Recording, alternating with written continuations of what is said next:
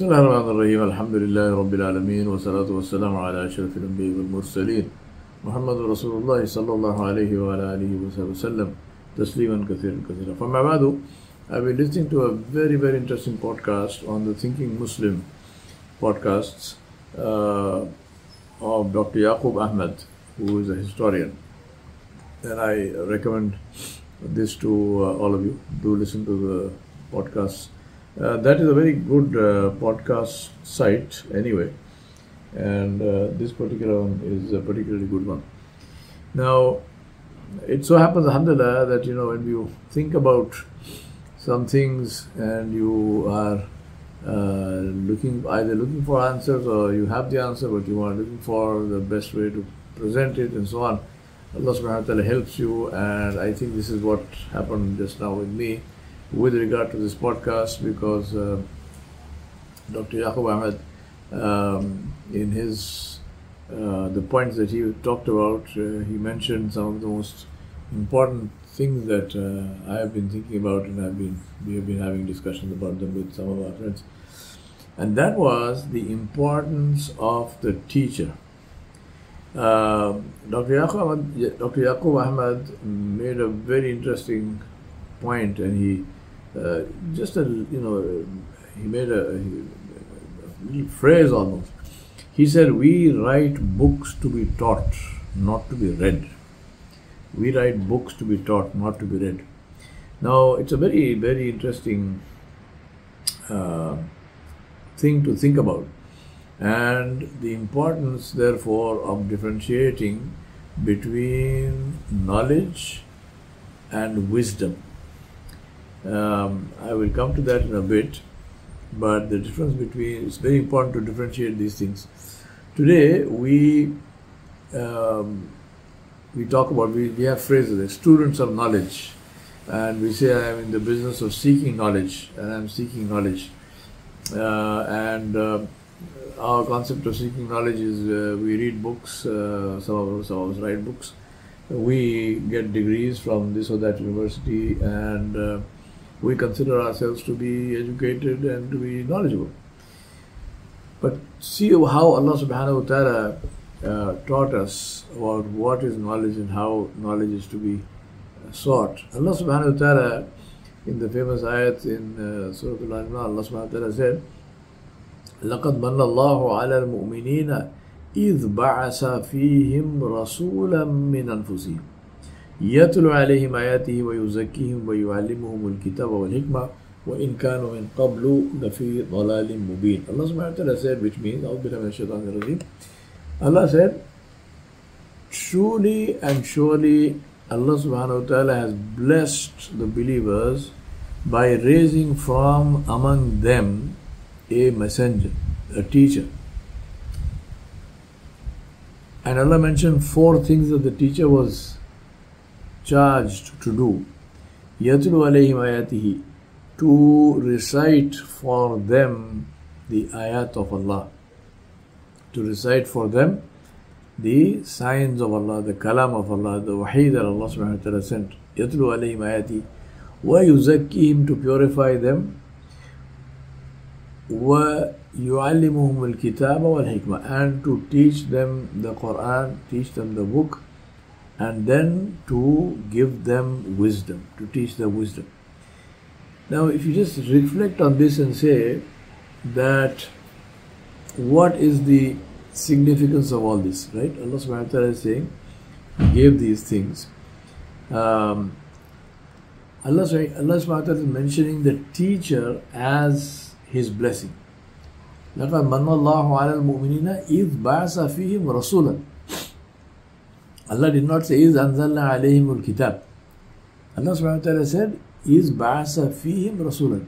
Allah did not say the blessing on the believers was that Allah sent to them a book. Allah said, no. Allah said He sent to them and He raised from among them a teacher. Now, the raising from among them the teacher was a double blessing, because on the one hand, it was the importance and the barakah and the beauty of the teacher. The second was that the teacher was from among themselves, and therefore the teacher was not a stranger. The teacher was not somebody that they didn't know. The teacher was not a different form of life. The teacher was one of them. So therefore, this teacher was somebody who was, hugely important and hugely, therefore, hugely, Allah called him the teacher. Allah called him his blessing. And then Allah subhanahu wa ta'ala said, this teacher came to teach you the book. Allah subhanahu wa ta'ala said, تبارك الذي نزل على عبده الكتاب ليكون للعالمين نذيرا. The first ayat of Surah Al-Furqan, Allah subhanahu wa ta'ala said, Allah sent on his abd, on his slave, Muhammad sallallahu alaihi wasallam, his kitab. Allah did not say that Allah sent this kitab for all human beings, or all people and all believers. Obviously the kitab is for all human beings, but the kitab was sent to the messenger in order that he may teach the book. So I come to what Dr. Yahweh said, we write books to be taught, not to be just read. Now, this is a very important thing because it illustrates and it brings with it a particular attitude towards teaching and learning, which either is helpful or is harmful, which either facilitates learning or it blocks learning. So Allah subhanahu wa ta'ala sent the book to the teacher and the teacher to the people to teach them the book, which explains the role and critical importance of the teacher as being the via media, as being between the message and the recipient of the message. Remember, the Quran al-Kareem was a verbal message. Allah did not send a piece of paper. Allah subhanahu wa ta'ala sent His word. He spoke to Jibreel alayhi salam and Jibreel alayhi salam spoke to Rasulullah sallallahu alaihi wasallam. So the teacher, in this case, Rasulullah sallallahu alaihi wasallam's teacher in this case was Jibreel alayhi salam, and Jibreel alayhi salam was taught by Allah subhanahu wa ta'ala himself, and Rasulullah sallallahu alaihi wasallam taught the same thing to his companions, to his sahaba, to his students. So the teacher to the people to teach them the book. The book was sent to the teacher, which, as I said, it is a verbal message. Now, without the messenger, you cannot and you could not possibly understand the message. To explain the message, think about this. Why must a message which is in a language that you understand and in a language that you are the master of, which was the case with the Arabs to whom the Quran was sent, and the Quran was sent in Arabic. So what was the need for somebody to explain? يُعَلِّمُهُمُ الْكِتَابِ, teach them the book. Why? Here is a book in the language that I understand. It is coming to me. Why do I need somebody else? I can understand, right? I can read and I can understand. Why do I need somebody else? Now, the very fact that Allah subhanahu wa ta'ala is saying that you need somebody shows that the explainer who was charged with the responsibility of explaining the language, the message, has more knowledge and wisdom than what is apparent and what can be got by simply reading the message. Now, this is an implication when somebody says, here is something, teach them. Teach, you know what I'm saying. He is able to teach because he has more knowledge than what is apparent by just reading the message. And that is what the position of the Wahi Ghair Matlu, the position of the Sunnah of Rasulullah, which was granted to him by Allah subhanahu wa ta'ala. That's why Allah subhanahu wa ta'ala, as I mentioned, gave Nabi sallallahu alaihi wasallam 4 tasks. Tilawatil Quran, to recite the Kalam. Tazkiyatun Nafs, purify the person, purify their souls, purify them internally and externally, their hearts and their spirits and their behavior and their speech and their actions, in order to make the place suitable for the message to take effect. And then Ta'alimul Quran, teach them the book. And then Ta'alimul Hikmah, teach them wisdom. So 3 steps with the 4th one, which is Tazkiyah, to enable the person to benefit. And what are the 3 steps? Information, knowledge and wisdom. The purification is the 4th step, so that the student can benefit from the learning. The importance of acknowledging the value and position of wisdom is very, very, very critical. Now think about that. Information is just random bits and pieces of information, right? You can get it all over the place.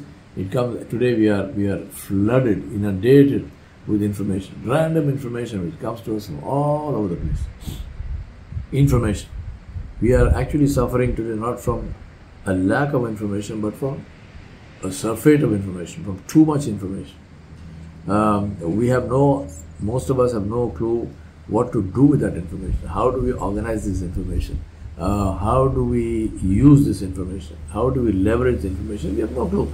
We just get these messages and messages and messages in chat groups and forwards and whatnot, and it's driving people crazy. And that's because there is no teacher involved. Now you take this information, which is, you organize that information, that gets converted to what we call knowledge, ilm. Right? Information is ma'lumat, ittala'at. Knowledge is ilm, which is experienced, which is that information in organized form. And then, when that experience, that information which is organized, now this is where the teacher comes in.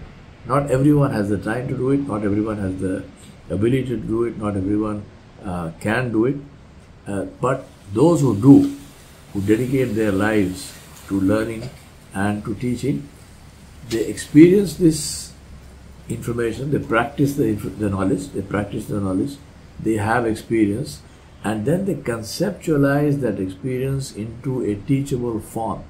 It's not everyone who can teach. So conceptualizing the information into a teachable form. How do you teach? What is the specific way of teaching? And there is no one specific way of teaching. Some things are taught experientially. Some things are taught by allowing the student to make a mistake and feel some pain. Some things are taught in a theoretical form. Some things need experimentation and so on. So conceptualizing it into a teachable form, that is what is called wisdom. Now by reading, you only get to the second place. You've got information, and what you're reading is knowledge, which somebody else, someone else like you, who had information, who wrote it down, and who organized it, created a book, wrote a book, and that is knowledge. You only get to the second place. To truly benefit, you need the human agency of the teacher. You need the humility to go to the teacher and to accept that you need to learn, and put yourself under the tutelage of the teacher, and have the humility and understanding to say that I am the one in need, that I need to learn. If you take the case of, for example, Musa alayhi salam and Khidr, think about this. Here is Musa alayhi salam. He is one of the greatest of the prophets and messengers.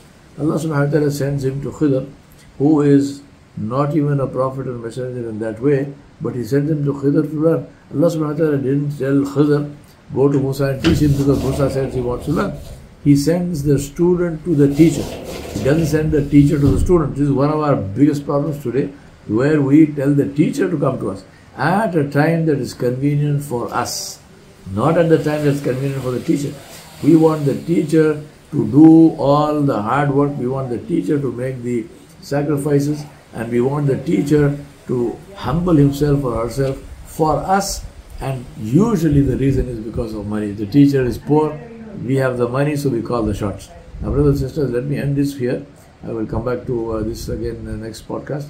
But really seriously, let's ask ourselves, if you really want to learn, we have to follow the process that Allah subhanahu wa ta'ala created. Otherwise, we will have what we have today, which is people who think they are knowledgeable, who have a whole bunch of so-called knowledge, but it's really information in their heads and in their pockets and in their libraries, and which produces in them arrogance, which is the first and most reliable sign of ignorance. Zaluman jahula. Allah said the one who is zalim and who is jahil. Allah did not say the one who is zalim is also knowledgeable. No, he is jahil.